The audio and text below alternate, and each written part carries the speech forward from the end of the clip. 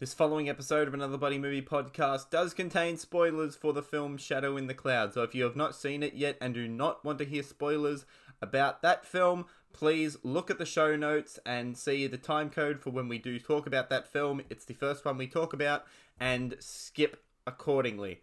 Hope you enjoy the show, guys. Cheers. G'day everyone, and welcome to Another Bloody Movie podcast. I am Sean Coates. Thank you very much for listening, and we survived 2020. I don't know how, but we did it, and we're back for our first episode in 2021. Back with, you know who he is. It's Eric Disher. Hello. And I think we did a similar episode to this around this time last year, and I believe I declared on that episode that was going to be... I think I've said this on almost every podcast I've done since then, but I think I declared that 2020 was going to be the year that Another Bloody Movie podcast became an actual real podcast that with a consistent release schedule. And we did that episode and it was good. We set ourselves a path, and then a pandemic came along and kind of screwed all that up. Yeah, unfortunately it did. Yeah, but even then, 2020 was able to release some pretty good films. And just before we talk about some of the films we've got to talk about today, we've got a really good lineup. We're going to talk about Shadow in the Cloud, Minari, Earwig and the Witch, Nomadland, and music. But we're going to begin sound off... too enthusiastic about that one. I'll fucking get to it. Not Don't a fan worry. of the music. Oh my god, it's a turn it off. That's if I was to give a 3-word review, it would be turn it off. But we're going to start firstly because this is the first time I've seen or spoken to Eric. And yes, because of COVID restrictions or lack of COVID restrictions in Melbourne right now, Eric and I are actually in the same room recording a podcast, which is great. Yeah. And we're just going to begin by me asking Eric, and I don't know where I was going with this. I was going to lead into I was going to lead into like this big sort of, expand the, I don't even know. Eric. I don't know either. It's been too long. Eric, we're just going to quickly ask you, as I said, what were some of your favorite films of 2020? Oh, I didn't watch too much for 2020. I did a lot more of just watching like other stuff. Yeah. For the listeners at home, Eric has had to pull up his Letterboxd account to see what 2020 films he's actually watched. I also want to make sure that I'm getting the years correct, because I might accidentally mention something that came out a couple of years ago that I thought came out this year for some reason. Well, it's weird. I remember a lot of people have put The Wolf House as apparently that got a release sometime this year, but I remember you talking about that film back in 2018. But apparently that got more of a release this year. The Wolf House, I did. I was talking about that in 2018 because I think that's when it started running like festivals and stuff like that. I think it must have got like its more mainstream release in 2020, which it must have just got into some big like streaming platform, or they must have decided, give it a proper theatrical run or something like that, like about now, which is kind of funny. Because I saw that film like ages ago, so like maybe technically I can talk about that film again. Because it was I don't know about the rest of the world, but I remember seeing it on Mubi back in 2018. I'm pretty sure it was on Mubi. In Australia anyway. Yeah, I'm pretty sure it was on Mubi in 2018. So if you can't find one, that would possibly be a retroactive best film of 2020. I don't know if I can say there's a best film, but like I did like Possessor. That surprised me a bit because I thought it was, going to be like... I haven't seen Antiviral, and I sort of what I heard from Brandon and Cronenberg was like he's edgier than his father and with less substance. But I sort of got the reverse. I mean, Possessor does seem edgier than his other work, but I think it's got more substance than some people would think. Yeah, definitely. At least it's entertaining regardless. Yeah, I think Possessor is going to be a film I need to rewatch because it's a film where like I really liked when I saw it, but really haven't thought about it that much since. But like, I'd be keen to give it another go. And I think I was rather tired when I saw it. I'm pretty sure I've seen Possessor twice. I think. Oh no, I could be wrong. And I'm pretty sure if I did watch it twice, I probably liked it as much from my initial viewing. So that's something that seemed to just hold up. I don't know if I can't really remember rewatching anything else from... I see Hubie Halloween on your list of 2020 films. Is that one of the best? Yeah, sure. It's a solid Sandler flick. I mean, I'm glad. You know, I'm a sucker for Sandler. I mean, I'm glad that I watched that in like that sort of group setting that we watched it in, because if I didn't, that movie would have been painful for me. Oh, you have to watch it with friends. I mean, it is a lot better than a lot of other. You just feel like the loneliest person if you watched it without a group. Oh my god! And it's just Adam Sandler's performance as Hubie, who I describe as a mix of Milton from Office Space and Courage the Cowardly Dog. Because that's what he's doing. He's got the lisp in his voice, and he's got my thermos, and it's like my thermos, and I got my my stapler, and I'm gonna burn this whole fucking building down. Yeah, I don't know. Just it's Milton from Office Space. It really is. Hubie Halloween was it was fun. I'll just say that. Now, what was it? Siberia. I thought this was a film that came out in 2019, but it's a 2020 film. That's right, because it played at Berlin, I think. I saw it really early. I must have saw it really early in 2020, which is why I might have thought it was a 2019 film. Right. Now that's Abel Ferreira's new film, right? Yeah. That I can't really remember much from it. I just know that it was very odd. It was entertaining, most definitely. Probably I don't know, like Defoe's performance is sort of echoing like the madness of the Lighthouse. Probably madder, I would say, in like Siberia. From what I heard about this film, I've heard a couple of like Werner Herzog kind of Klaus Kinski-esque sort of I guess comparisons to the working relationship, or I guess like how it's presented in both Ferreira and Defoe in terms of Siberia. But I don't know how valid that is. Yeah, I don't know why they're making that claim. Like I don't really understand the claim, to be honest, because I would think that Defoe and Ferreira work well together. It's not like Kinski and Herzog. Herzog's got to keep the mad dog in check. Got to make sure that no one at the set tries to murder him, because he thinks that everyone loves him, and he's like, "You idiot! The only reason why you're still alive is because I'm like here to calm you down, calm them down, stop you from killing them. It's a good thing that I don't want to kill you just yet." Because I've got this movie to shoot. But maybe like they think like the character that he plays is sort of like a Kinski, or maybe the performance just sort of reminds him of like Kinski, like snippets of Kinski. Having not actors. seen the film, I think that's probably it. Like just like probably when Kinski's going like mad or something on like Fitzcarraldo, or pretty much any there'd be a point in any like Herzog Kinski film where he's just going crazy. That's just like that's pretty much Defoe throughout the like most of the film, but it's just like a weird sort of surreal. I don't even know how to describe it, because there's sections where it's like Defoe would be playing like other characters, like his like father or something, but it'd be like some weird dream. So like he'd be playing his father talking to him as at his current age, but as a child, or something weird like that. And then you would have him like in the same scene when they're in a cave, where he's like him as his age, but he's pretending to be a child. I don't know. It's odd. That is really weird. I'm pretty sure it gets attacked by a bear at some point. Like there's not much in the way of structure. It seems pretty loose. Yeah, I don't think I've ever seen Ferreira make a film like that. Although I haven't seen a lot of his 2000s, 2010s work.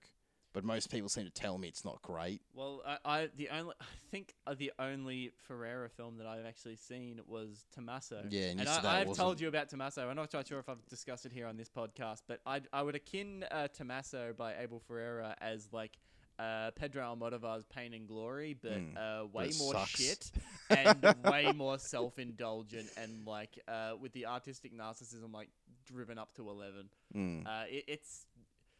Yeah, it's I don't know. He's like, I don't know what Tommaso is, like some weird arty. I don't know, because I like his New York. He's sort of like sleazier, like half exploitation, sort of like art house, New York like crime films that he was making in like the 90s and the late 80s. Like I like that stuff from him. He doesn't seem to make anything like that anymore. Well, he lives in Italy now, doesn't he? I think so. I'd assume he would, because that's if Tommaso is to be believed. Like it's about like an American filmmaker now living in Italy with his considerably younger wife and his daughter, who is played by Ferreira's actual wife and daughter. Yeah, I wouldn't know where he'd live. But to do a great segue into another film we're going to talk about, on your list is a little film called Shadow in the Cloud, a 2020 film because I believe it premiered at Toronto's sort of like the whatever sort of festival, like digital festival they did this year. So it premiered there and it came out in January in most territories in 2021 this year. And yeah, we both saw it, not together, but what did you think of Shadow in the Cloud? Well, I don't know. It was fun. I didn't really know what to expect from it because I can't remember seeing anything written by Max Landis. So this is interesting. So are you aware of what actually happened with this film? No. So I don't know apparently anything about the making. Max Landis's script got like completely rewritten by the director. The director wasn't it? is it Yeah. Roseanne Liang? Yeah. Rosanna Liang? Roseanne Liang? Yeah. I think Roseanne Liang. Roseanne Liang, yeah. So she basically took Max Landis' script and like almost completely rewrote it. And it makes me wonder if like, because there was that thing that Max Landis said of like, I think it was right around the time when he was just before he was getting cancelled, basically said like, oh, I'm going to make an action movie for the Me Too era. And I'm wondering if this was that movie. Probably it could have been. Yeah, I don't know. Yeah, I don't know. I guess it could have been if that's what he meant, unless he was just being sarcastic or whatnot, just taking the piss. Yeah, like this film is, as I said on my Letterboxd review, it's an enjoyable mess. Oh, definitely a mess. I mean, it's pretty dumb. I don't know. It's weird. Like when it tries to change tones, I don't think it works. No, because at all. I mean, when it's sort of like a contained, I was kind of enjoying it when it was like a sort of like a literal chamber drama where like Chloe Grace Moritz's character is basically locked within like the gunner of that of the plane. I think the first half of the film is like the best. The second half, even though it's the funnest, it's just dumb. Yeah. Oh, as soon as she it's has to just like, straight dumb. it's. I wonder if it's the Landis connection. I know Landis didn't do. I don't think Landis did this section in the Twilight Zone movie, but there was the famous thing of the gremlin on the side of the plane, and now there's actual gremlins on the thing. I was wondering if that was part of Max Landis's first script. No, I think it wouldn't be surprised if he just cribbed everything he ever did from his father. No, I mean the thing. I'll probably. But like I think in World War II, like gremlins were sort of like a thing that like I don't know, pilots would just make excuses about faults in the plane or whatever. Like it wasn't just like something you made up. Just I mean they what was it, that cartoon at the beginning? That's like the old great. Snafu. That is great. Yeah, like they probably had like Snafu cartoons where they're talking about like gremlins or something like that. So yeah, I really like that. I was surprised to see that in there. Didn't think they would have that much sort of detail to sort of really place it in, like I don't know, 40s era World War II. I thought like they're just going to use it as a setting. I don't know that they wouldn't care too much about like finer details like that. Like honestly, I didn't really know what to expect from. All I heard was like, there's a plane and there's gremlins on the plane. Yeah, I saw that, and I also saw the runtime of 83 minutes. Yeah, and was like, I was happy to see that. I'm seeing this, and it actually, in that sense, it actually feels. In this case, it's kind of a good thing. It feels like it still has it is still pretty well paced, I find, but it still feels longer than 83 minutes, which I found good. I mean, like part could just be like, the first half just being contained in like makes it feel like the what's that, gunner chamber or whatever, and the second half just being like the pacing seems to like amp up a lot more. It's just like chaotic. As soon as like they get back into the thing of the ship, yeah. As you were saying, this movie's really dumb. Especially how Chloe Grace Moretz survives one particular situation when she almost certainly would be dead. Oh, what the plane explosion? Yeah. Oh no, like everything, like from that point, like. Why is she shooting at the gremlin when it's got a baby? She could have hit a baby. Oh. Only an insane person would fire a gun at a child. And then, like, climbing under the plane, it's like... and I think she had, like, a broken arm or something, or a hand. Yeah, I don't know. It was pretty, like, over the top at that point. I think at that point it just went complete camp, and people just, like, dying in, like, weirdly comedic fashion. Like, they were just... like Yeah. say some kind of snarky remark and they get guns. I don't know. It's really dumb. I mean, I think another thing, and firstly, I have to now put a spoiler warning on this episode from what you've said now. But also in terms of that, like, I think because the crew are made to be incredibly unlikable by just the incredibly misogynistic things that they say. Well, I guess towards Chloe all Grace Moretz's besides character. one All character. but besides one, which you find out why not Yeah. later on. Yeah. But yeah, I mean, it is in service of like one to make their ultimate demises, more satisfying, I guess. But I don't know. It seems don't a know bit where else- cheap to me. but then also, I think it was just kind of overdoing it a little bit. It was almost getting to the point where like I understand that this probably is what they would have been like, but it Yeah. just came across as like cartoonish. And I Yeah. get this is a B movie, but Yeah. like it just like in this Well, situation, that's the thing, in like- this situation, I don't think they would be this. Nah, I'd agree with you. This is the thing. Like, they would talk like sexist, locker room talk and all that. But like I don't think they would be that fair. Like even soldiers, especially like Air Force soldiers, I don't think that would be that bad. Maybe Marines, that were actually in the thick of it.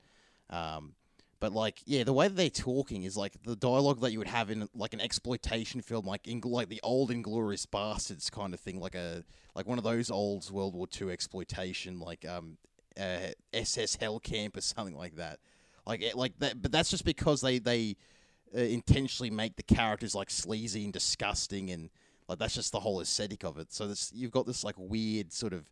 It's almost a bit of like a joke, really, where they're sort of talking like they're like the dialogue has been taken from a different genre of film that's like supposed to be provocative by design, and then they're sort of placing it this and sort of getting you to take it seriously. Where like in that context, you wouldn't take it seriously because it's intentional bad taste, sort of thing. And then sort of like them getting killed was just seemed like a lame excuse to sort of punish like this kind of behavior. I don't know. Like they could have done more about it. They could have maybe developed the characters a bit more, and I don't know. maybe not if have them it's just die in such a development. lame way. I wouldn't necessarily agree if like these guys really need more development, but it's just I think they're just. Oh, I mean, like just to make the deaths maybe like not just seem like it's sort of like a punchline Yeah. kind of death. I think it just overdoes it a little bit in just how grotesquely misogynist these guys are. And Well, not saying that. I don't want the dialogue. It just doesn't seem fitting for the film. It just seems like as I said, like I don't know, they like it just sounds like it's from some World War II exploitation film, and like the way that they just get like shot out of the plane or something like that. They sort of get like they sort of just get thrown away. And it's not like they come upon some sort of like equally gruesome demise. It's almost like forget about them sort of thing, while like all the chaos is happening. My God, those three like Japanese Zeros, they must be like the worst pilots in like the whole armada or whatever you call like a plane fleet, because they should have tore up that plane in like a minute or something. But whatever. But I would say like it's a very light recommend. I would say this film. I would say watch it on a plane, but no, don't do that because you might be a bit paranoid if you watch it on a plane. Well, I mean, I wouldn't It's be a expecting cable. you to be A- on a warplane. But I would say a cable watch, or in this case now a streaming watch, because we're now living in that era. I would say as soon as this comes to Netflix or to wherever it goes, I reckon it will be very well watched. I think. I mean, I would recommend it. Just I don't know. Don't expect much more than it being like silly. I guess especially for the second half. yeah. I guess that's where I'm a bit more annoyed. Where it's like the first half seemed to be like just tonally a lot more serious.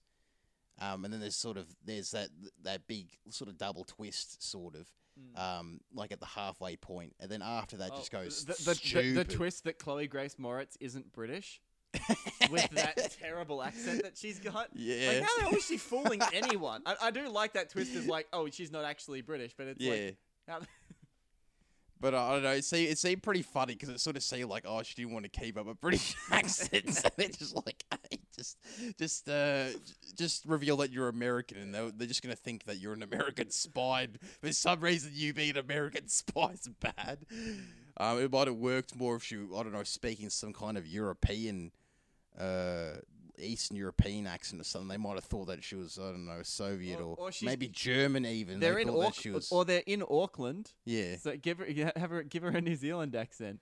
No, I mean, like, if she sounded like the enemy, they would have like more incentive to worry about her being a spy. But like her giving up a British accent for an American accent, I don't know why they're worried, because they're all Americans on the plane. Yeah, except for the Maori guy. They'd be like, oh, it's one of our spies, besides the Maori guy, pretty much. And that Scottish sounding dude. Oh, yeah. I mean, all played by, Australian and Kiwi actors as well, because this was shot in New Zealand. Yeah. Yeah, I'd recommend it if you want something fun to watch, pretty much. But yeah.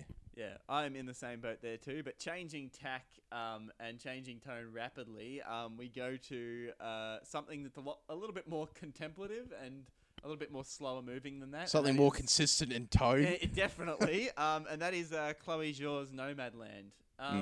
Now once we're organising to go see this, you did a little bit of a dive into Chloe Zhao's work, but more specifically her previous film, The Rider, which is a film that I think is brilliant and possibly. I like The Rider more than Nomadland. I do too. I think The Rider might be one of the best American independent films of like the last 10 years. I think it's brilliant. I wouldn't disagree with you there. I think that claim really holds water. Because The Rider, I think like Nomadland seemed to lack a lot of the emotional pull of The Rider. Like I could actually care about the character in The Rider a lot more than sort of like Frances McDormand's character. Not saying that I didn't care about it, but it's just sort of, I don't know. Like the film seemed to be a lot more. Didn't seem to have much of a too strong of an emotional drive. Like it seemed to just be at this plateau of being sort of calm. There are points where there's like little spikes in drama, like her losing her job at like Amazon and then sort of picking up the nomad life and sort of I guess like the relationship. I wouldn't even say like pre-relationship drama between her and that older guy, David Strathairn. Yeah, which isn't really drama in a sense, which is strange because they're not even in a relationship. It's just sort of like I guess like. Her sort of still deciding or whatnot. Sort of like I guess her getting into a relationship with him would be her abandoning this like nomad life that she sort of set out for, sort of giving up that freedom and going back to sort of like a domestic lifestyle that she had before then. Yeah, well, I think as well because the film there's a little like a text before the film, and like you learn more about McDormand's character as well. Like her husband died. I can't remember if what it was. I think it might have been her husband died of cancer or something, some sort of similar affliction. A mine accident. Or a mining accident. Sorry, that's right. And so her mining town basically, like her entire town, her entire postcode was basically taken off the map. And like but basically completely shut down because of like the global financial crisis. Because the film is set in 2011 as well. Yeah, and I mean, in terms of that sort of internal character drama, like Frances McDormand really sells that. But in terms of like the overall portrait it's trying to make, and I think this is why I didn't see the character. I saw Frances McDormand, and especially when I believe the only real actors in this film. David Strathairn and Frances McDormand, and everyone else is real people. Yeah, and like their story, and that's why I think what makes The Rider so great is that it's a fictionalized version of their own stories. Yeah, but it's just so brilliantly done in this brilliant mix of fiction and real life events and like of like documentary and sort of. You know what I'm saying? Yeah.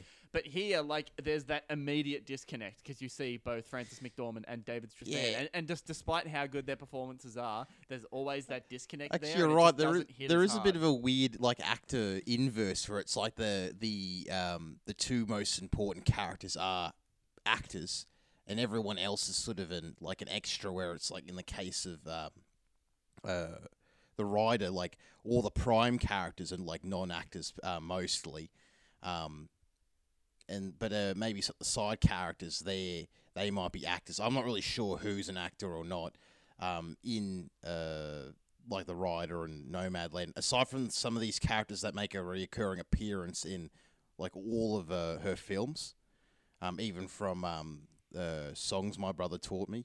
Which I have not seen yet, But these characters only play like small roles, like they do in these subsequent films. But I don't know. In Nomadland, I find everything happening around Frances McDormand a lot more interesting than like this. Is the thing, yeah. Like you're starting to remind me what I was thinking about after. Like this is a little while after watching the film where you're mentioning, it takes place at the 2011 financial crisis, where it's sort of like painting this portrait of like this sort of new economic era. Yeah, and like she's this, going this to area of America specifically at that time too.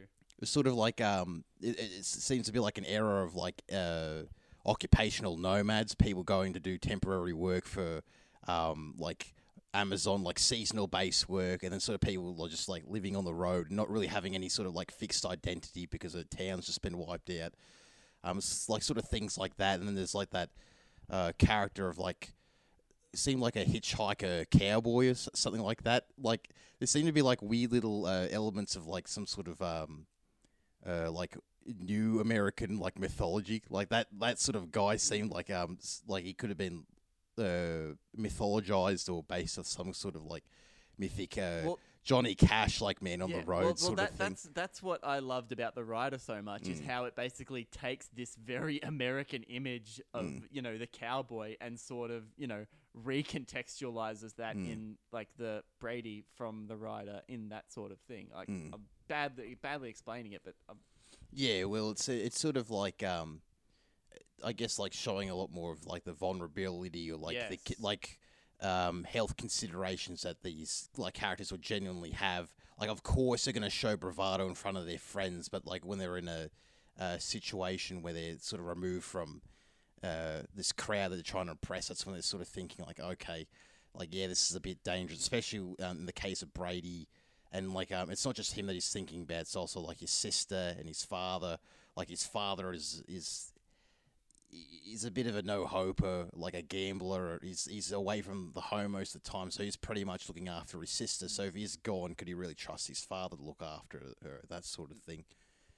And yeah, but also like I also like that that sort of literal metaphor of getting back onto the horse as well. Like, I guess, like, the Rider seems to be a lot more, like, straightforward in what it's trying to achieve, but I think it achieves it very well. Yeah, Nomadland is definitely trying to capture a much bigger sort of vision, or not a vision, but, like, a much bigger sort of portrait of America at this time, and, like, this certain, I guess, I wouldn't call it a lifestyle, I guess, but, like, this sort of... Oh, I would say that it's sort of, like, it seems to be sort of, I don't know, predicting the future in a sense with like this connection between like this nomad lifestyle and sort of this new like economic field that's being presented after this recession, where it's like and I can remember like reading some articles saying that most people of our generation shouldn't expect to just have like steady work, that we might most likely would go for 6 jobs in our lifetime or 7 jobs even, like the number might increase. So this sort of nomadic sort of lifestyle is probably better suited for this occupational, like, ship jumping almost.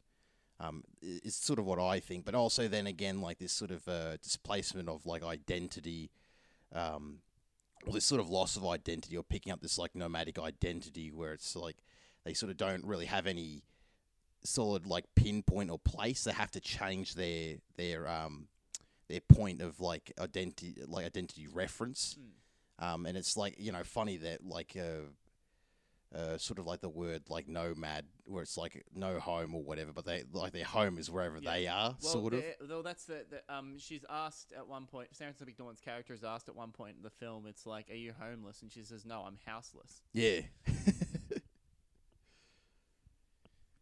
Yeah. I will also say that could even be like some sort of like commentary on just like I don't know, maybe people from our generation possibly not ever being able to pay off a house Yeah. because it's just house prices like rising so much with inflation and like I don't know, debts and all that. Definitely. I'll also just give props to the location scouts Yeah. for this film, and also Chloe Zhao and her cinematographer, whose name I am blanking on right now. But oh my god, they can shoot a sunset. Oh yeah. They can shoot a sunset from what looks to be, which most of this movie from what looks to be natural light, and I'm pretty Yeah. sure the Rider was the same as well. No, but yeah, all of her films are quite impressive, and Nomadland really just is doesn't fall short in just how impressive like the Rider looks.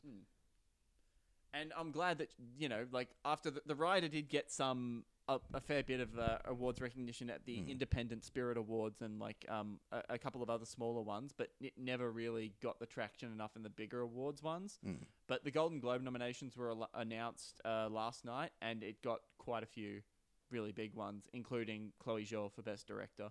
What, for Nomadland? Yeah, which also we should say the Golden Globes, even though we'll get to a couple of the heinous nominations that it got in just a moment. Yeah, well, this is going to be a They surprise got, for me. for the first time ever, women majority in the Best Director category. So it was Emerald Fennell for Promising Young Woman, Regina King for One Night in Miami, and Chloe Zhao for Nomadland. Which is, was it just those three for the Best Director nominations? Or? well, then they put in David Fincher and Aaron Sorkin as well. So Yeah. for Mank and Trial of the Chicago 7, which whatever. But I don't know. I'm pretty sure I only saw out of the films you listed Nomadland, so I can't talk about any of the other. Oh no, I saw Mank. I could give a you shit saw about it with me. Yeah, we saw it together. And I was like, Yeah, You know, it's a film I enjoyed watching, but have not thought about. it just seemed like they were fanboying like Citizen Kane, which is all right, I guess. But yeah, I don't know. Really couldn't care about Didn't it. really feel like fanboying to me. I think it was made out of. I feel like it's made out of genuine love for Citizen Kane, but not in a way of like, look how much I love Citizen Kane. But more in the, It felt like fanboying because a lot of like, I don't know, the structure, like a lot of the structure of like the scenes seem to echo Citizen Kane. They do. Like a lot of, and yeah, I don't know, it just seemed like odd. Like they're sort of putting what's his name, Mankiewicz in the sort of Kane misunderstood sort of character. I mean, he's not a tycoon, but he's sort of put in that sort of position where it's like, the audience is sort of questioning like Mank, like trying to figure him out. It's like the audience is trying to figure out Kane, and like the reporters trying to figure out Kane, sort of thing. But yeah, I don't know. I think you mentioned something like Fincher was trying to like a big reason why he made Mank was because he was trying to show that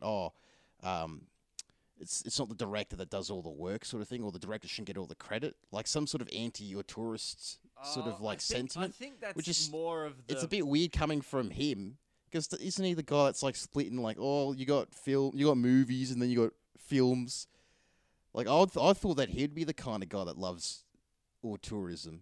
I know, but I think Even though it's absolute nonsense. It is, and it's also heavily based on Pauline Kael's very famous sort of piece on Citizen Kane as well about which is basically what the film is based on. Oh, okay. Even though like the claim, which has been well and truly and debunked that the way that the movie paints Orson Welles is not really true to what actually happened. Yeah.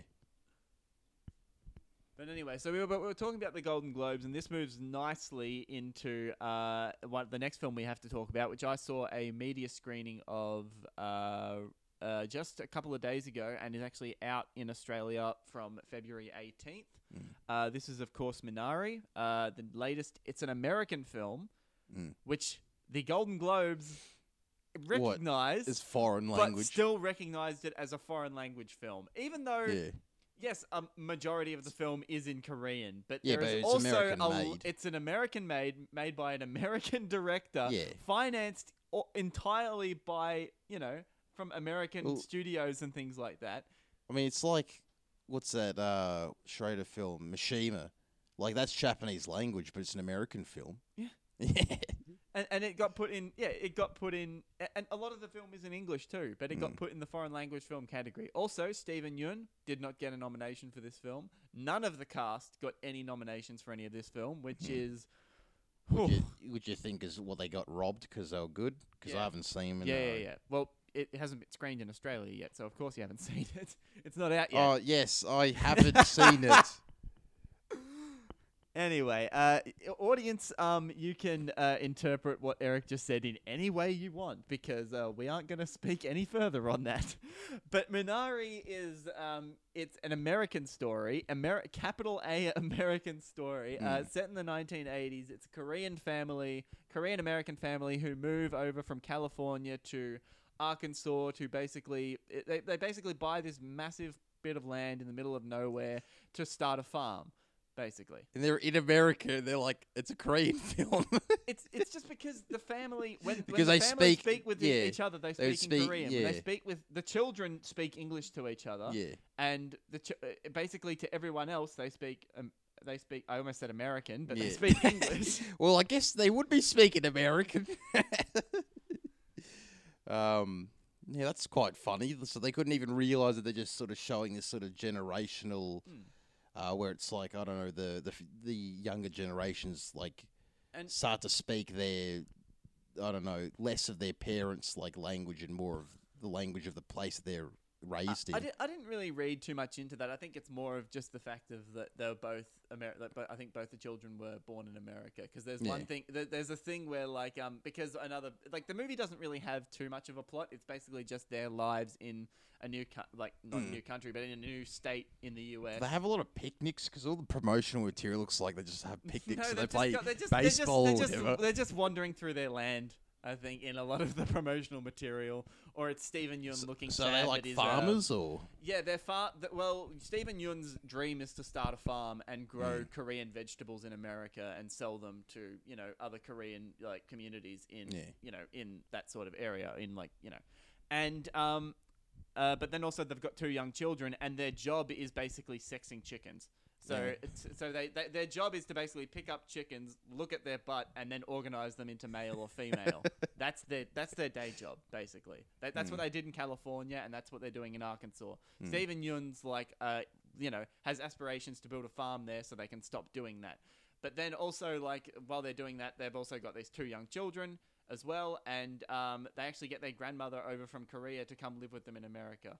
And what's interesting about this film as well, and I guess it's also because it's a semi-autobiographical on director Lee Isaac Chung's life, it's mostly told from the perspective of the young boy David, who's 7 years old. And there's at one point, and basically he has to live in a room with his grandma, and the relationship between him and the grandma is kind of the driving force. Everything else is just kind of, I wouldn't say in the background, because it's not really, because it's... Is it like slice of life, kind of? Definitely more a slice of life, because there isn't really much of a... Like a plot. dramatic driving force? Or... Not really, other than the farm that isn't... the farm has troubles along the way. Yeah. And there's to say another really great line in it. There's one, because he has to learn to live with his grandmother. This young boy, he says grandma smells like Korea, and one of the older sister says, you haven't even been to Korea. What I was saying, what I was meant to say was that definitely the perspective of this is told through with the young 7-year-old boy definitely gives a new sort of dimension to this film, to a story that we really don't really see too often as well. And it's also, everyone in the family is really great. Like, as I said, Steven Yeun robbed of a nomination as well. So is Alan Kim, who plays young David. He is absolutely fantastic. And definitely not a Wordsworthy, and is kind of in a completely different movie, but Will Patton as their neighbor, or just this weird, crazy, religious, Bible-babbling guy that's helping Steven Yeun grow his crops. It's a performance that is very incongruous with the rest of the film, and a little bit weird, but the film still finds a lot of humanity and warmth in that character. And yeah, I found it really, really impressive. And it's just overall a really, really warm film. I'll have to see it again. Let's just say that. And it definitely has my recommendations. And it actually has, I believe, advanced screenings the weekend before its release, so Feb 12th to 14th. So definitely go release that. Its awards opportunities, I think, are quite strong, even if the Golden Globes don't bloody see it. But yeah, definitely check out Minari. Anyway, did you want to mention more about these bad Golden Globe nominations? I think I'm gonna save that film till very last because is it one particular film? it is. Oh. It is mainly. But we're gonna talk about It's another not Hillbilly Elegy, is it? Oh no. Okay, but the next film we're gonna talk I can't about. remember that. I have not seen Hillbilly Elegy. Everyone so keeps telling me it's like, oh, it's terrible. Like, I've seen it, but I can't remember anything from it. Well, I don't think I was sober at the time I watched it, but still, I might have been better off. Apparently, I have not seen it because I enjoy life and I don't need to watch whatever Ron Howard was trying to do with that I movie. enjoy life. I think I enjoyed it at the time I was watching it, but I can't remember it. I mean, I remember. I think it was something I was seeing. I think it was before I saw Sound of Metal. They showed the trailer for Hillbilly Elegy at the cinema that I saw it at, and I don't know. I remember just watching the trailer and being like, "There's like Glenn Close talking about there are 3 types of Terminators in life. There are good Terminators and bad Terminators and neutral Terminators." And I remember just thinking to myself, "What the fuck does this mean?" Yeah, I don't know. It did have that sort of like, I don't know, sort of cheesy autobiographical, because I think it's based off an autobiography anyway. It is, yeah. And like Amy Adams seems to be just like really just giving it her all. Now, she really just wants that Oscar. The autobiography, from what I've actually heard, the book is basically like a memoir, or basically a look inside to Trump's America, and like these are the sorts of people that voted for Trump. Oh, okay. Yeah. What, like heroin addicts and Terminator fans? I don't know. Maybe. If that's what this film is saying, then yes, I guess. But we're going to change tack to another film that Madman, because Madman are releasing Minari here in Australia, and they're also releasing a film which is out in cinemas today. We are recording this episode on Thursday, February 4th, and this film, Earwig and the Witch, is out in cinemas right now. The good folks at Madman and also their anime division also invited me to a screening of this film about a week and a half ago, and I was under embargo for a while, but hence why we were meant to do this podcast earlier, but we've delayed it past the embargo just for other reasons, and now we can talk about it. So Earwig and the Witch is I believe it's a new Studio Ghibli film. I believe it is their first ever 3D CG film. Is it CG? It is, and that's a surprise. Another thing, I'll show you footage of the film once we're done recording as well, because that's when the trailer for this first dropped. A lot of Ghibli fans were quite shocked. I'm not surprised there. Yeah, because the film didn't look. They said the animation, a lot of people thought looked quite subpar. But it take into a couple of considerations. This was initially made for Japanese television, and is just getting theatrical releases in a lot of territories outside of Japan. So the budget definitely not as big. But then again, it's sort of Goro Miyazaki. So directed by Goro Miyazaki. I don't son think of his Hayao. track record is as good as his father's. Because well, this is only his third film. Yeah. He made Tales of Earthsea, which I believe I haven't read too much into it, but there's a very, very famous story about Hayao's reaction to Tales of Earthsea. From what well, this is a thing. A friend of mine told me this. Hayao Miyazaki, he loved Tales of the Earthsea, but he could never get the rights to make the film. And apparently, Nausicaa is sort of a result of what might have been his Earthsea film. But it was only at the point when mid-2000s where I think whoever was the rights holder came to him and they were saying, you can make your Earthsea film. And he was like, nah, screw you, I'm not going to make it, but my son will. That's why Goro directed it. And he got him to direct it in spite, which is strange because like he must have thought that his son wasn't going to do a great job or didn't think he was going to have as much care. I don't know if he was just trying to sabotage his son as well as like the project. Jesus. But I hear in Japan like they hate Tales of the Earthsea, and I've seen it and I think it's okay. It's not great. It's not. I don't think it's terrible though.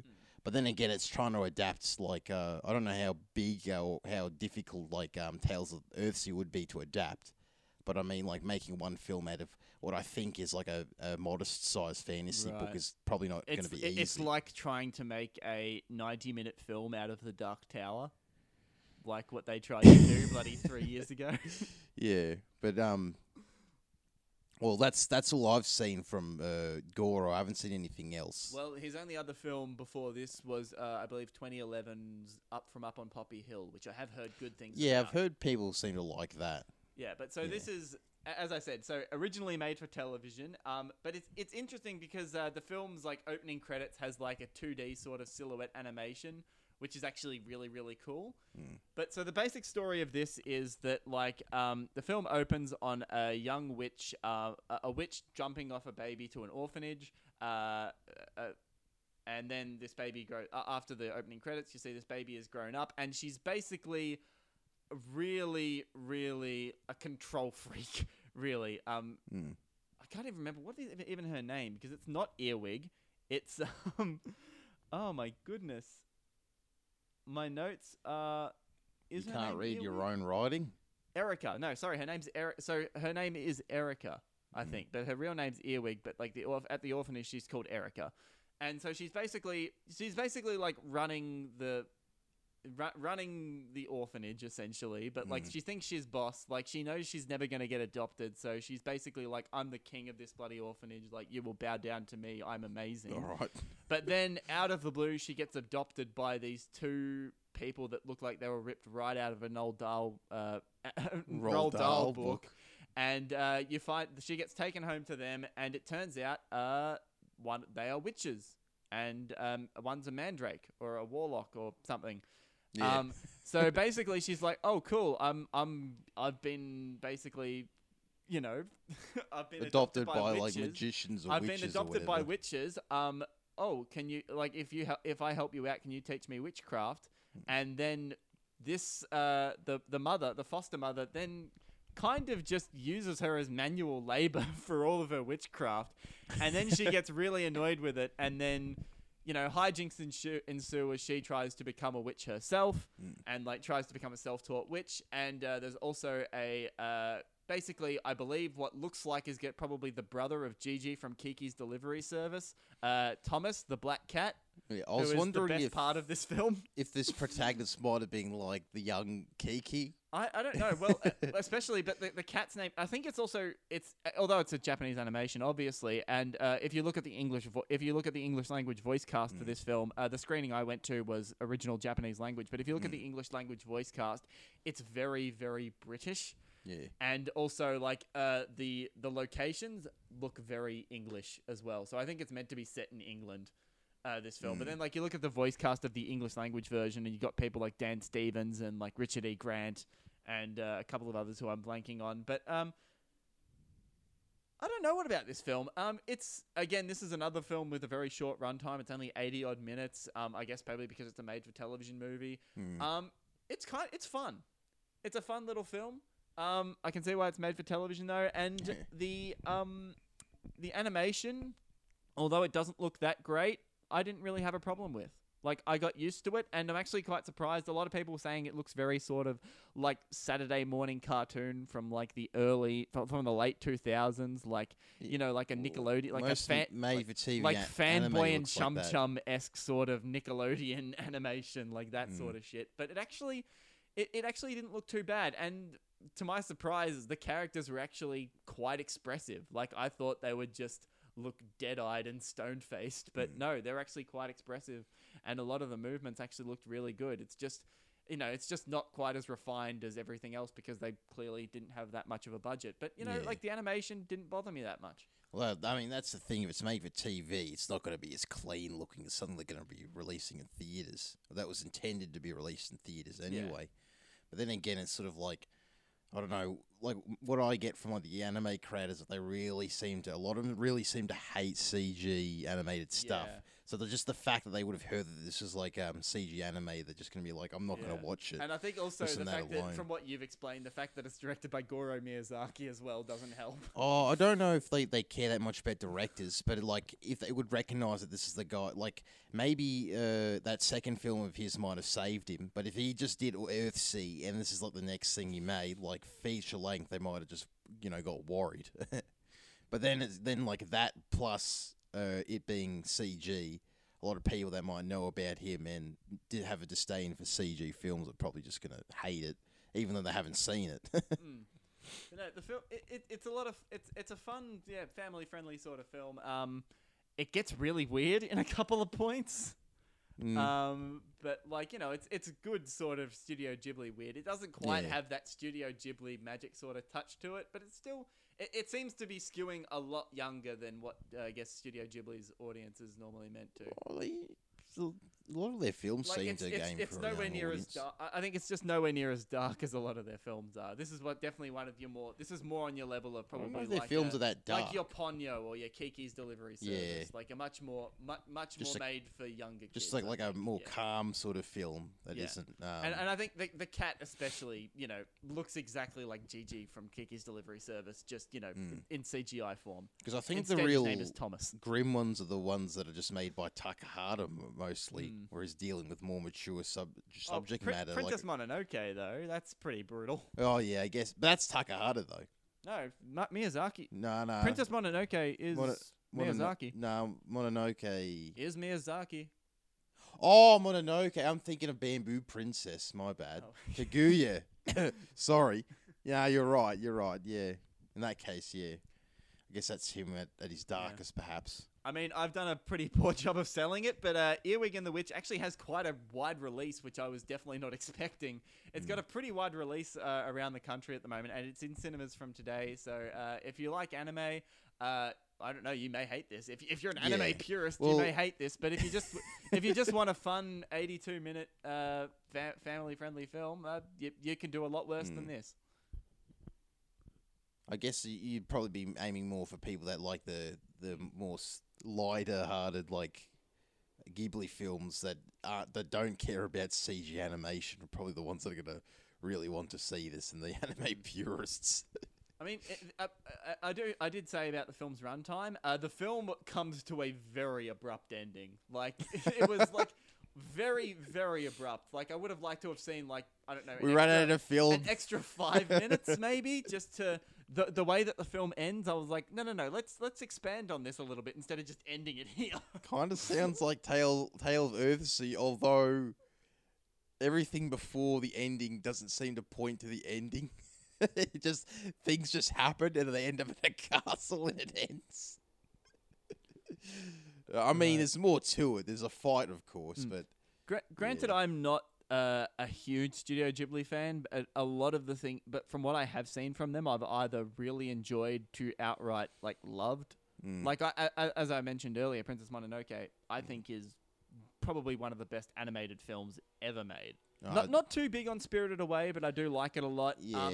I love Kiki's Delivery Service. I love My Neighbor Totoro as well. I'm not huge on Miyazaki stuff. I I like more of Takahata. I don't think I've seen any of Takahata. I think it's I've seen mainly it 'cause only he's more- yesterday. you've seen, yeah. Only yesterday. I was going to mention that before as being a film with a bit more like, I guess, mature subject matter, but still a kid's film. Yeah. It's just that, I don't know, Americans for some reason think, oh, you can't talk about menstruation Oh my in a God. kid's film. Well, that's the thing. I saw that film with my Japanese class in its theatrical re-release. I think the first time it was ever released in Australia because of that. I don't know. Maybe it's just that a lot of Miyazaki's films just seems to be a bit too much like reoccurring stuff where I just feel like I'm retreading the same ground over and over. So I seem to like the earlier films that seem to do that first more so than the later ones. But that's just me. Some people seem to like that though. Anyway, so that's Earwig and the Witch, and we've got some lovely ambience. We've got some lovely. The people. There's some work being done on the apartment underneath ours. So if you hear any tools power tools grinding or muffled radio from the workers. We're just underneath making us music in the background. Oh, well, you've just said the title of this fucking horrendous film. Music. I mean, is the music in this film that you're going to talk about better than that out there? Fuck no. Fucking power tool sounds better. My God. Okay, so for people that don't know about this film, this is Sia, Australian Grammy Award-winning artist and now filmmaker. Sia. A Dogma filmmaker, apparently. Yeah, in the press, it was either in the press notes or in some interview I saw with Sia. She said she utilized her Dogma filmmaking skills. Does she in that film? Is No. it like handheld, the cameras right up to their face kind of stuff? Oh. We can't have wide shots. We can't have the camera on like, what's it like you can't have the camera mounted or whatever. Like you just gotta hold the damn thing. I don't All know. those weird like Dogma rules I that they put in place. honestly want to. After Sia said this, I then want to put Lars von Trier and like Thomas Vinterberg in a room together, show them this movie, and see what the hell they would think of it. They probably it's wouldn't like give what two their shits. Dogma shit. Yeah, like them saying that this is a Dogma film, they're just gonna laugh their asses off, and they'll be like, "That bloke Harmony Korine made a better Dogma film than this. He actually made a Dogma film, not this like poor imitator of a Dogma film." Is that Gummo? Not Gummo. Julian Donkey Boy. Ah, right. with good old mate Kinski, not Kinski, Herzog in there, playing what is Wow. essentially a Kinski role. Wow, but God, oh fuck, do I even want to talk about this fucking shit show of a movie? Well, I thought you wanted to talk about this for like ever, pretty much. I do, but there's a lot. So this film is not yet out in a lot of other territories, but because lucky us in Australia, we got this released, and I guess it's mainly because I guess cinemas are open here, or because Sia's Australian. This got released here first. And as of last night, this film now has 2 Golden Globe nominations for lovely. Kate Hudson as Best Actress and for Best Film, for Best Picture, Comedy or Musical. Well, I guess it is technically a musical and a comedy, not the intentional sense. Not the kind of comedy you laugh with, probably the comedy that you laugh at just because of how atrocious it is. It's a comedy of errors. Comedy is of what errors. This film is, and it's not funny. No, it's a comedy of errors in just that It's not a like comedy how of the- errors like Shakespeare comedy of errors. It's a No. comedy of errors in like It's about how design, the fuck did you do literal this? design. Like why comedy did of you errors. why did you do this? How were you allowed to do this? So for people that don't know, there's been so much said about this film way before it came out. And I mean, I've been talking to Eric about this in a lengthy chain of texts just to explain to him what this is. Like, I didn't even know what this was. I just saw it like surfacing. He was like, "Oh, did you hear about this?" And then Sean's just like telling me stuff, and I'm like, "God, this sounds awful." Like he's gonna get into more of it in finer detail, but I was surprised that this was made or whatever. You go. So basically, the trailer for this film first dropped in November of last year, and the film is basically about a young, non-verbal autistic girl who is played by, firstly, not an actress, a dancer. Our mate from Book of Henry, Maddie Ziegler, playing a non-verbal autistic girl who, by the way, is not autistic. And that's the first of many problems. Second problem, this is even before the film comes out. Secondly, Sia seems to have claimed to have done 3 years of research into autism spectrum disorder before making this film. And she didn't discover among a multitude of things that A, restraining autistic people during a meltdown is not the right thing to do. Didn't she get funding from Funding. She consulted after the film was made. She consulted with Autism Speaks, a notoriously controversial organization that, among many other things, believe that autism is a disease that can be cured. Yeah. And if you want to see how heinous this fucking organization is, just go and watch a thing that Alfonso Cuarón, of all people, made I've seen it. a and that's- video for them, in which I think the video compares autism to being worse than AIDS and cancer combined. Yeah, there's a line where the narrator says that autism is worse than like AIDS, cancer, and like diabetes combined, and like this is overlaid narration to just like footage of like just I'm assuming autistic people just like in some like park setting or on a street somewhere staring at the camera with a dark filter on and eerie ambient music. It's a fucking joke, that ad. See, it's a joke. I should make a disclaimer before I rip into this film. I myself am on the autism spectrum. That is probably why, if you understand, like right now, like one of the reasons is why I started the podcast is that I struggle with getting thoughts out. I struggle with speaking. And one of the reasons why I started a podcast is, one, I love films and I wanted a platform to speak about them on. But two, it was a way for me to, improve my confidence in, speaking, in especially speaking... Just speaking in public. Well, not only publicly, but also in this sort of setting. To try to come across more, and Like right now, cohesive. I'm more cohesive and more, I guess... more fluent in my speech, because speech is something that I've really struggled with from a younger age. And, and me starting a podcast was me trying to better myself at that. And whether that's been successful or not, I don't know.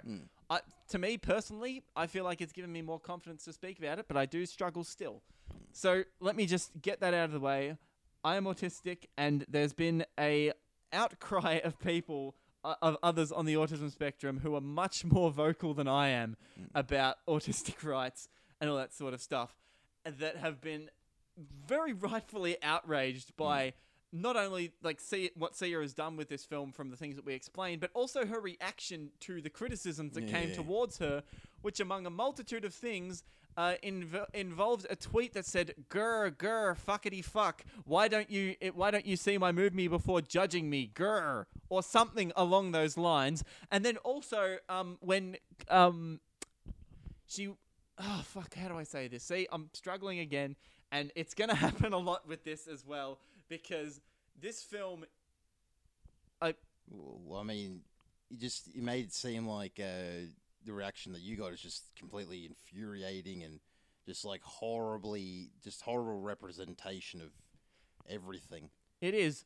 It absolutely is, and I'll get more. And it's like it's not even just like the representation; it's also the intentions, where it's like veiled good intentions. Like Sia making all these claims, like she's making this film. Even if she might have originally thought this, it doesn't follow through a line of reasoning how she made the film. A lot of the design decisions make it look like she's either making an exploitation film or she hates autistic people and she's trying to make it an advertisement as heinous as that Cuarón advertisement. What is bizarre to me as well is that, I mean, again, I am going to get into this at length in just a moment, but what is bizarre to me as well, because from what I've seen by looking online, a large base of Sia's fan base are people on the spectrum. And a lot of them are rightfully feel betrayed by what Sia has done. They should be with what she's done, with what she's set out and how she's failed, and she's not even taking responsibility for she's the not. failure. If anything, she has doubled down. She's on this. She's pulling a Trump pretty much. Yeah. Well, here's the thing. She was on an interview with The Project to promote the film, basically. And Lisa Wilkinson, who was doing the interview, basically, to be honest, Lisa Wilkinson really should have been more interrogative with this, because I really don't think she went hard enough on Sia. But she basically addressed the criticisms to Sia. And in terms of the casting of Maddie Ziegler as a non-verbal autistic person, her herself being a neurotypical person, basically said it's not ableism. Well, actually, it is ableism, but it's more nepotism, because Maddie is like family. Yeah. I don't want to make art without her. I refuse to.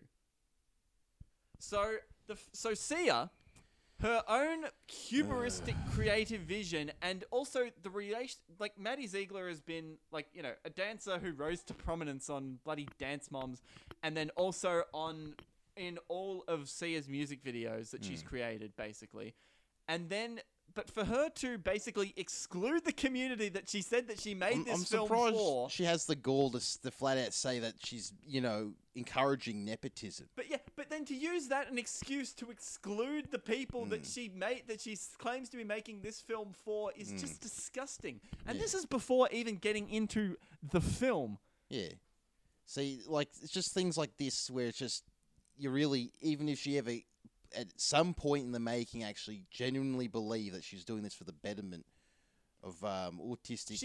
She says to be doing that, Yeah, but in reality, claiming she's doing this it's just for all herself. She's just doing it for herself. All of her actions just portray any of those claims. And we really should get into the film now, because the basic plot of this film is that I would say that the film is about the titular character of Music, which, by the way, Music is the name of the main character in this film. And you know what's even more infuriating? Even though the character wears headphones the entire film, she has no discernible interest in music whatsoever. Like, music isn't her passion. What? It's like, it doesn't even make any fucking sense. Is she It's listening to music, or so she's just wearing them for whatever reason, just like some aesthetic choice? Well, I don't know if it's an aesthetic. I think they're trying to be like, it's a lot of autistic children wear headphones because it's like loud noises, and they're they have sensory issues, and things or like even that. to avoid people just talking to them. I wouldn't think that. I think it's just like, they've just got like their ears are much more sensitive, so that like yeah. Oh well, I'm sure there's plenty of reasons for why people would be wearing headphones, but it's just like as you're saying, it makes it seem like the film doesn't have a discernible reason for that choice. And it's also because and I think this isn't also just Sia's problem. This is a bigger problem with Hollywood in general in terms of depicting autism. Is that it's called autism spectrum disorder, but it's never portrayed as a spectrum. Yeah. You're either Rain Man or Sheldon Cooper, or you're Music. If you're autistic in a film, you're either Rain Man or you're this. Yeah, You're you're just in the deep end, pretty much. You are either like a genius savant who is bloody glorified for how smart they are, but are also basically made fun of because you have emotional outbursts and you can't function that well socially. Yeah. Or you're like this, where you may as well be put like in this film's attitude towards it is like, oh, you're either a burden to everyone around you, or you're just like this hot potato plot device that is thrown in between characters to make them better people on their own journeys, and not you as a kid. You are not a character yourself. That's horrible. It's fucking horrible. That's because horrible if the she's movie- used like a prop like that. The 'cause- movie is not. The movie is called Music, but the movie is not about her. It is about her older sister, played by Kate Hudson, who has to take care of her after the grandmother dies, and is just about basically her on her journey as basically a recovering drug addict, and her becoming a better person because music inspires her. It's fucking infuriating. Makes it sound like she's just an distraction for the drugs. It's in a sense. objectification. It's objectifying. Yeah, it is objective. I mean, like she's not even a character in this sense. She's No. literally just a prop. No, She's just a prop for these people to interact with, which is horrible. It sort of just reminds me of a lot of like, I don't know, problem with like feminist like criticism on like certain films where like the female character is just there as a prop for something to oogle at or something like that. It's sort of like it's a similar case in this circumstance, but in a different context. Definitely, and the most and there's a few very, very pointed examples of just how not made for autistic people this is, and you can clearly see what Sia really, really cared about when making this film. Firstly, there is a scene in which in terms of what the film decides to prioritize what the most important drama or conflict is in certain particular scenes, or like which perspectives are more important, or what Sia finds more important. So there is a scene. Music is also allergic to bees as well. So there is a moment in the film where she gets stung by a bee and starts going into anaphylactic shock, and the film. Then Zoo, who is Kate Hudson's character. So we've got Zoo and Music, and Zoo is short for Kazoo, which I don't know what's the Fucking hell. names. It's just The names even make it sound like a movie got a farce. quirk, Eric. Movie got a quirk. But anyway, but instead of this drama of music immediately being stung by a bee, and the sister not knowing that she had an EpiPen on her the whole time, and rushing her to hospital. But that entire thing, music is well within the next 30 seconds basically. In the span of a minute, she is stung by a bee, rushed to hospital, and then is fine. But then what Sia decides to think is more important is, oh shit, the bag of painkillers that fucking Kate Hudson sells. Oh, she lost them in the rush to help fucking music go to hospital, and now we're going to spend 5 fucking minutes of Kate Hudson looking for her bag of drugs, in which she kicks over a bin, and then a police car rides up and was basically about to arrest her. It's like, oh no, it's all fine. I'm just looking for my bag of drugs, and the police are like, oh sorry, ma'am, and drive off. What? I mean, it doesn't go like that, but that's where it boils down to. So instead of the negligence of this character almost getting her killed, that's not the drama that fucking Sia focuses on. It's, oh no, white girl lost her bag of drugs. I mean, that's not even just it's just the fact that right after they just quickly solve the EpiPen situation, right afterwards she's like, drugs. It's like the whole time she was thinking about drugs. And it's like she just had enough priority to take care of her sister. I mean, I wouldn't have been surprised if she was just her sister was dying behind her and she's like, drugs. Just went for the drugs. It's fucking awful. Someone else would have had to help her out. It's fucking awful. Secondly, I mentioned this briefly as well, but in terms of, there's the fact that Sia decided not to do this not only once but twice, have a scene, or 2 scenes in fact, where music during either an emotional meltdown or when she has a sensory overload in public when she's going for a walk in the park and is really upset and crying and screaming and is really upset. How do you think you would calm down anyone on the autism spectrum in that situation? Honestly, I wouldn't have much experience, but I'd try to remove them if they're having a sensory overload, just to get them away out of the park or somewhere where they can calm down. Right, you wouldn't forcibly grab them, pin them to the ground, arms held to their side and head shoved onto the ground until they stop screaming and resisting the pressure? This sounds like police brutality. It's restraining. A prone restraint is what they use in this. And if you aren't aware, prone restraints, which one should never, ever be used in that situation and has even gotten autistic children killed. I was going to say people have died from those restraints. So the film has the audacity to do this not only twice, but in one of them when Leslie Odom Jr., which by the way, why the fuck is he in this movie? Especially when this was shot back in 2017, right at the peak of fucking Hamilton fever. Why the fuck did you need to be in this movie? But getting onto that, his character in the one time where he pins her to the ground and basically stops her, which it works. The film shows that this actually fucking works, which is disgusting. But then, and I'm just going to check the meter here because I might be blowing it up. I'm holding the microphone quite close to my face. But what's even more fucking infuriating is that how he describes what he is doing is, I'm crushing her with my love. That's horrible. That is just too much flagrant ignorance and just borderline psychopathy, honestly. That I can't even begin to explain how fucking dangerous that is. That's horrible. That's just I don't know, some kind of tyrant line that they use to cover up their oppressive act. I'm doing it for your benefit. It's not because I want to do it or it benefits me. Whoa. Fucking infuriating. I mean, and sorry, I was just gonna say, I don't know why she would think it would be a good idea to do these weird police takedowns. Have those in the film being performed on a child. And even in one of them, the one where they do it, there's one where it's at home and there's one in public. And when they do it in public, all the extras are noticeably looking at what they're doing and being like, what the fuck is going on? And it's Sia, take note of your fucking extras. Yeah. And thirdly, I mean, this gets into Sia, and this is an encapsulation of Sia's attitude towards this entire film, which is notably disgusting, ableist, and just absolutely fucking enraging. Her cameo in the film.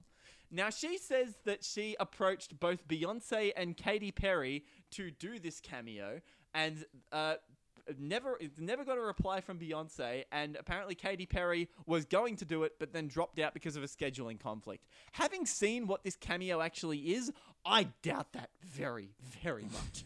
Because what happens, the character, so as I said, Kate Hudson's character, like, even though she is a recovering drug addict, she is still selling painkillers and Percocets. And so she goes to a very secretive customer who turns out to be Sia, playing herself, the pop star Sia, who Zoo just happens to be a massive fan of.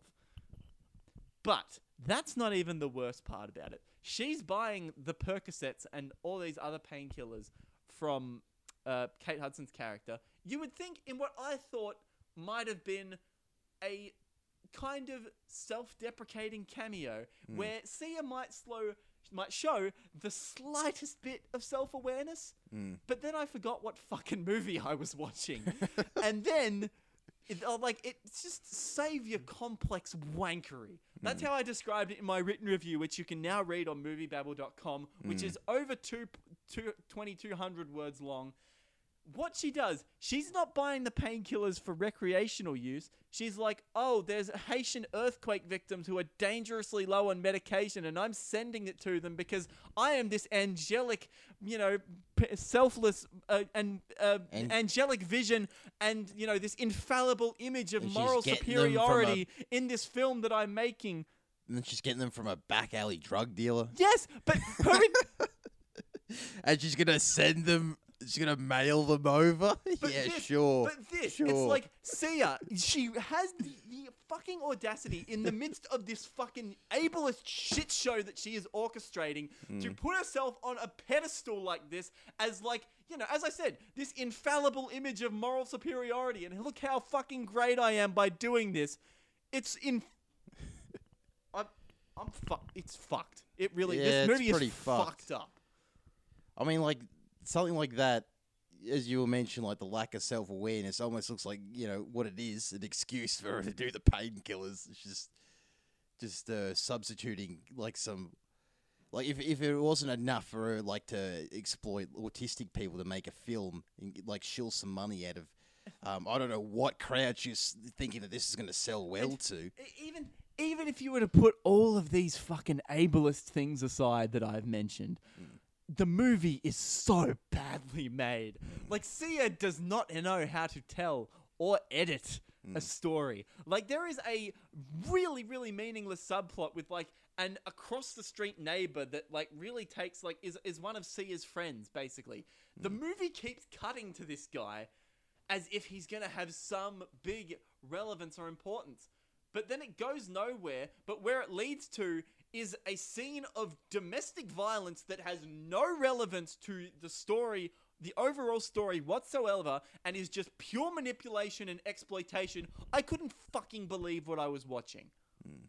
It's disgusting. This entire movie is disgusting.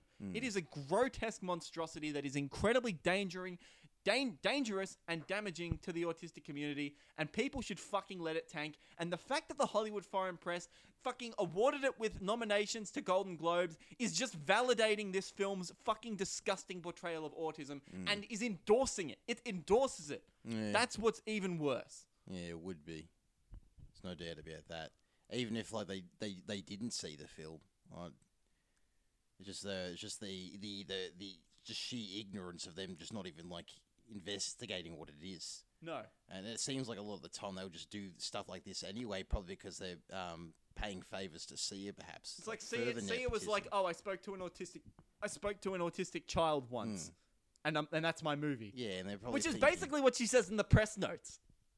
Really? She's basically it was inspired by a young autistic boy who I met from when I went to an Alcoholics Anonymous group, and I talked to the mother, and then I had the thought of oh, what would this poor boy do without if his mother was gone? And she's like, that was the basis of music.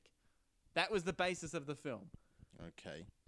So the mother's absent and the sister's looking after the... Well, no, the grandmother's... The guardian is gone, and the older half-sister. Yeah, it's just, fuck, don't, please. please do not fucking see this movie. I saw this. I missed the press showing to this because I had work, and I just used. don't give money. I used to a it. free. Well, no, Don't don't give a even go cent to fucking it. see it. I felt like it was my obligation as both a film critic and someone on the autism spectrum to see this film and to take the bullet for the autistic community so they don't fucking have to. Please, just don't fucking see this movie. And if you want more on this film, read my review on moviebabble.com, where I really fucking take this movie to task. And I didn't even mention just how even like the big ticket items of this is the musical numbers. Like in isolation, these could work as music videos because they sure as fuck have no relevance to the story of what's going on. You think they might like give some sort of introspection into like, you know, what the characters are thinking or like progress the story forward in some way. Nope. They just happen. They just happen. They're just distractions. They're, as I wrote in my review, they are the cinematic equivalent of dangling a pair of shiny car keys in front of an infant's face. It's honestly like The Greatest Showman. It is the Greatest Showman syndrome, where it's pretending to be something else, but when you really look at it, under the really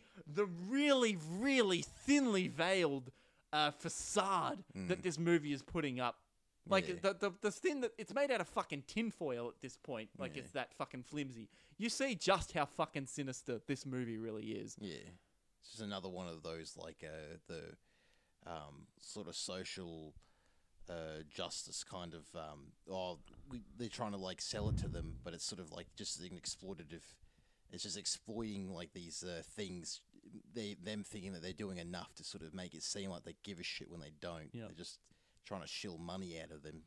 No, honestly, let this movie tank. Make an example out of it and lead it to demand for proper representation of autistic people or just any marginalized community. It just seems like this is just now the prime example on how to not make a film about Yes, autistic Rain Man people. has been dethroned. And Sia also said she wanted to make a music, basically Rain Man the musical, which, you know, Rain Man, a famously terrible portrayal of autism.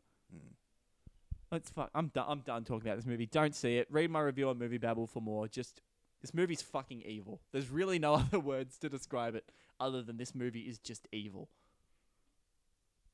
And well, maybe we shouldn't have left that to be the last movie because we're ending. Well, we're ending on a really fucking glum note. I was there. gonna say, like, I hope there's not much more to talk about because.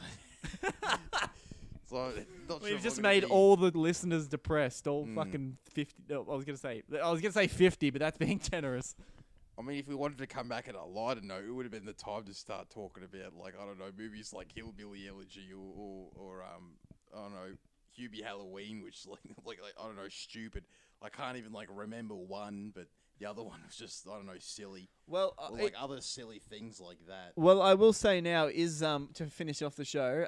Any 2020, like, because this is our first show of 2021. Are there any films coming out this year that you are interested or intrigued in seeing? Honestly, I haven't checked. You haven't checked? Even like, what about some of the ones that were like from 2020 films that were delayed to this year? Any of those? I can't really remember what has been delayed. Okay. Well, pretty much everything, really. Or what, like stuff like Dune. And all that. Dune. Yeah. Yeah.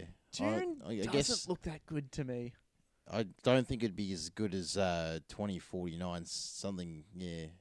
Even though it seems to visually try to like evoke that sort of, I don't know, epicness or that sort of dystopian kind of science fiction look to it. It just looks kind of like Dune, the trailer. Like, because I didn't see it until I saw till we saw Tenet in IMAX, I think. And I think I maybe even turned to you and been like, this looks really bland. Yeah, I mean I don't know if it was just the palette that they had, but it I don't know. To be honest, I'm not really excited about it. I just have a lot of friends that they love the book Dune, and I don't know. It's also funny to every now and then like talk about like David Lynch's Dune, especially if you've seen like all those various cuts, and then like have like, I don't know, a friend of mine tell me like, oh, they kept this, they got rid of that sort of thing, in the like what's been lost in the adaptation. Well, I am wondering now. I mean, it's been very well documented this, but like the story is that David Lynch did Dune because he turned down directing Star Wars Return of the Jedi. George Lucas asked David Lynch to do Return of the Jedi, and he turned it down to do Dune. Yeah, I'm not sure about that. It could be true. I think I've heard something like that. It would be funny if he did direct a Star Wars film, because maybe he would have just, made Hollywood films from that point. It would have been onwards. like yeah. I mean, he has made a couple of Hollywood films. I mean, Dune was not probably really. his first foray. I mean, into no, that. Dune was like the last Hollywood film, like Elephant Man. I don't know. That was a studio film, but I don't know if it was a Hollywood. It's really only those two. Everything else is just independent, pretty much. Yeah. Dune was, because Dune failed, he went on just to do independent films where he had complete creative control, because he hated Drive working also on. had some mainstream success. It had mainstream success, but that wasn't like a, what do you call it, studio film.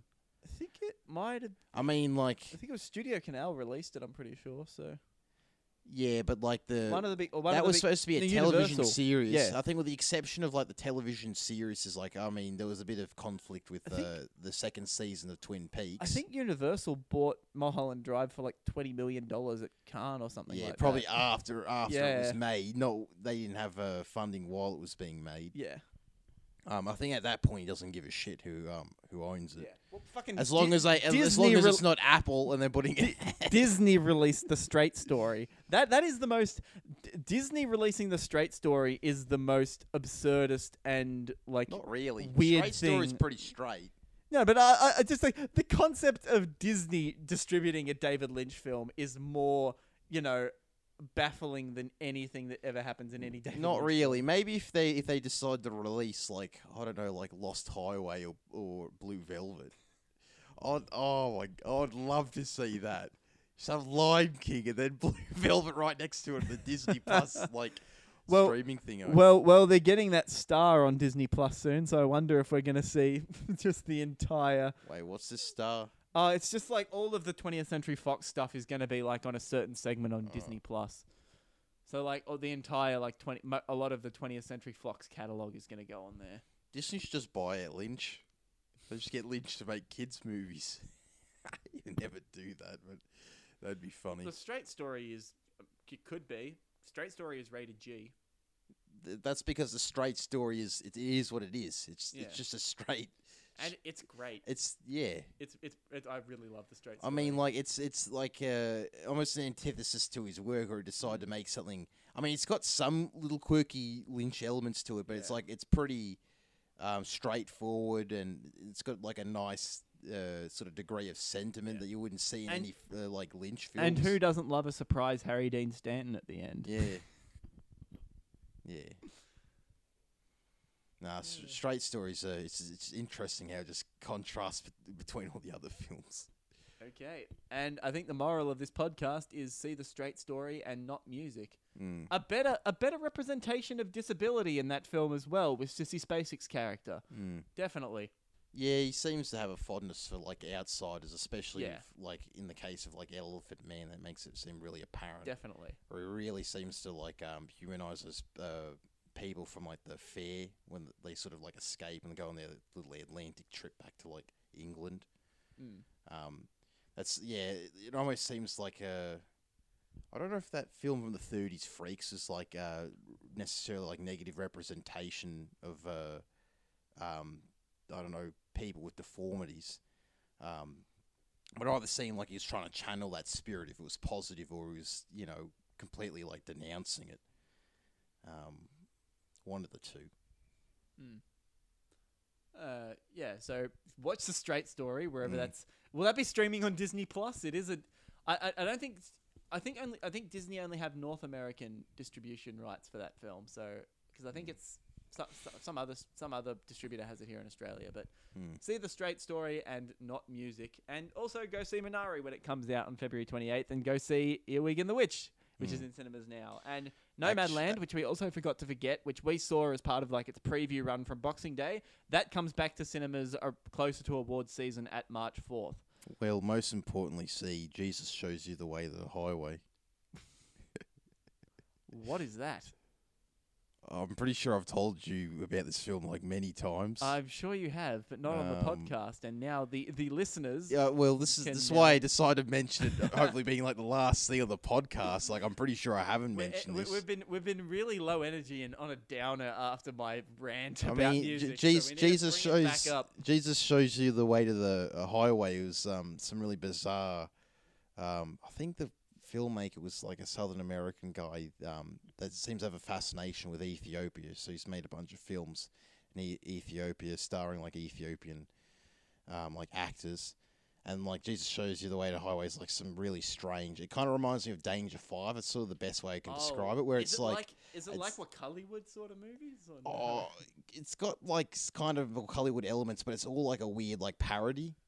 So it's like it's got this like weird 80s like this. Oh, it's hard to describe. There's like a weird Cold War like spy insurgency element running through it, and like the it's like the protagonist is sort of like the way they show his domestic life. It's almost like like the detective from the noir film, like Going Home, that sort of thing. It's like a mix mash of all sorts of things. It's surreal and bizarre. And completely absurd. I can't remember it too well now, but I could just remember all like these really bizarre things. Like they have to like fight Stalin, and there's always this like recurring image of like Stalin playing chess, like they're in this like this weird metaphysical chess game with like Stalin, and Stalin's just like this guy wearing like a paper mask. Is that meant to be like a Seven Seal riff or something? You think? Seven Seal riff, perhaps. But like Stalin in the film, like they basically go to like the Matrix to like I don't know, steal information and sort of like I don't know, fight like enemy spies and that sort of thing. And like Stalin, like, you know, chases them with like a sickle and hammer. but then again, like this film seems to have a lot of these weird sort of like character parodies of like politicians or like world leaders. Like that's just the style, and then there's like the president of Ethiopia who's wearing like a Batman outfit, and when they introduce him, like some person's like kissing his toes, and he like kicks him, like, and this is him at his pull, he like kicks the guy, and he's like running to his sports car to fight some like two blokes that are at the Ethiopian border that he had, like, just, you know, fights them in a fist fight essentially, and he just like, I don't know, goes back to his like mansion. It's like really bizarre like that, and the whole time like the Batman symbol's like censored. This sounds, I know, like it fits into the category of what we cover, even though it is really not befitting of the name from what you're describing. But this sounds like a film fiasco.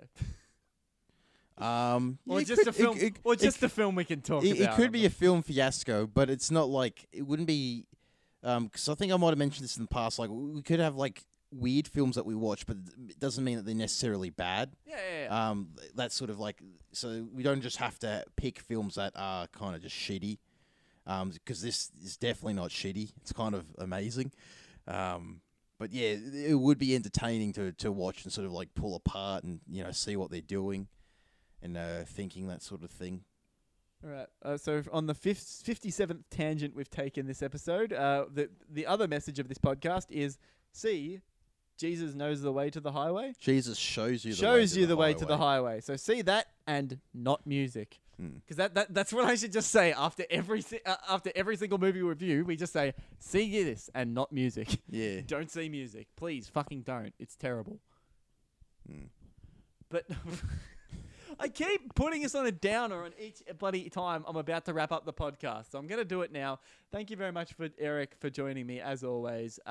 Eric is not on social media, but he is on Letterboxd. And since he had Letterboxd within phone distance, he can tell you what his Letterboxd is if you want to go follow him. Should just be Mr. M. Pickles, I think. Just not Mr. Pickles, but just M. Pickles. Yes. Eric's Letterboxd is very strange because almost every single film he logs, I have never even heard of before. Yeah. At the moment, my name is Ike the Spitz, and I think that you've got that. Oh well, on the phone they don't update the pictures. Yeah, but pictures you regularly. have alt-right James Franco or something, don't you? As your Well, not alt-right James Franco. It's but just it's him from Zeroville. But yeah, it's weird because he looks like the mixed mash of like a skinhead and a hippie.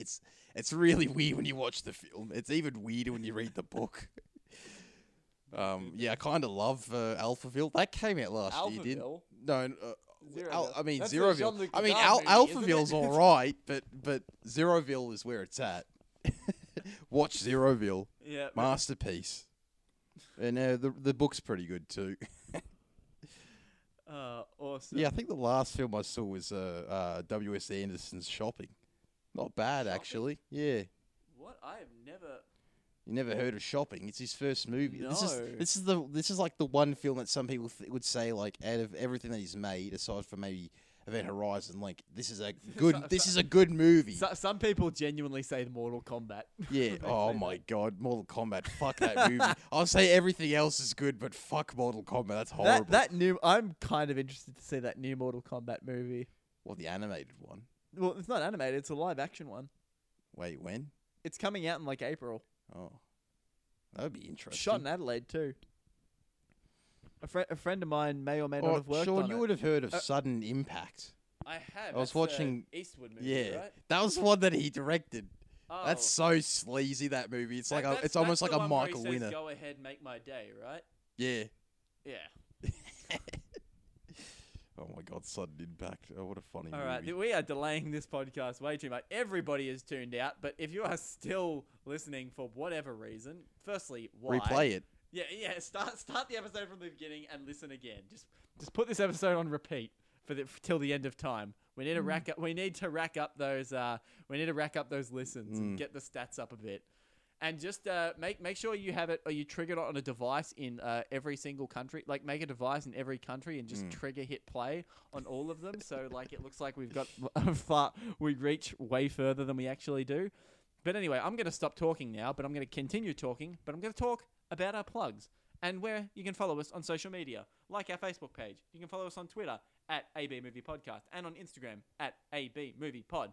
Those are quite inactive, but if you start following, I'll start doing stuff for those ones. So get onto that. And then also, subscribe to us if you enjoyed this episode.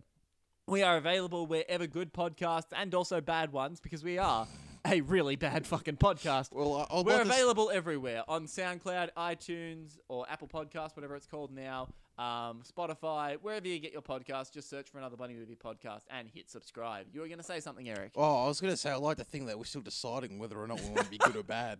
We've been around, I think I've been doing this for 4 years now, and very, very irregularly. So this podcast is 4 years old now, and we still don't know if we're a good podcast or not. Yeah, I mean, like, some episodes we seem to be, like, really clear, and we know what we're going to talk about, and we get through it, like, you know, like, quite cleanly. Yeah, this episode is more or less an excuse for Eric and I to catch up, because we haven't seen each other for a solid month this now. is easily one of the most, like, free-form episodes, and we've had some that are very loose, free-form, talk about this, bring this back. It's like just juggling puzzle pieces. Yep. Eric gave you his Letterboxd account to go follow, and I'll give you mine. That is letterboxd.com/Sean Coates. That is SeanCoates. Go follow me there, and also read my more expansive reviews over at moviebabble.com. As I said, I have a very long review of Music, which you can go read if you want more of my very apoplectic rage towards that movie. Go ahead and read that. I also have started a new column over at Movie Babble called The Babble Down Under, where every 2 weeks I review an Australian film, either new, old, good, bad, or mainstream, or very, very obscure. Every 2 weeks I'll be writing a review. My first piece on the latest film High Ground, which we did not talk about on this episode today, but is actually doing quite well at the Australian box office, along with The Dry and Penguin Bloom. This is the first time in quite a while I have seen 3 Australian films in the top 5 of the Australian box office, which is really, really good to see. So make sure you go read my review of High Ground over at moviebabble.com. And also, there's Sundance coverage of on Movie Babble review on moviebabble.com right now. So go check out that. Our writers over at Movie Babble are doing a great job covering that festival. So go check that out. So when are you going to review Alvy Purple? Both What? Alvy Purples. Oh, ooh, man. You know what? Maybe once I get into the exploitation era, maybe I'll just do like a whole, Or as a whole like 3 months. Tarantino would just say, go into- exploitation. Yeah. Man from Hong Kong. I should When's just that do coming? it. I'll just do a deep dive into Brian Trenchard Smith. I might just do that. Yeah. Like the king of B movies, Brian Trenchard Smith. Anyway, thanks for listening. No idea when the next episode will be, but make sure you subscribe, keep up to date with everything. If you are in a place that has COVID restrictions, please abide by them. Please wash your hands, wear a mask, do the right thing. Just don't be a dick. Make sure you cough on everyone. Please don't. Don't listen to this cunt here. But keep listening to our podcast wherever you are. Yeah. Yeah. Even when I'm speaking. Yes, don't. Why do I even have Eric on the show? He just spouts nonsense. Well, I mean, if you weren't here, you might look insane. Yeah, oh, I'm sure the listeners already think I am, and there is no more bars left on the battery of this recorder. So I'm going to say thank you very much, and we will, whenever the next episode is, we will see you then. Have a good night or day, whenever you're listening to this, and we'll see you next time. Goodbye. See ya.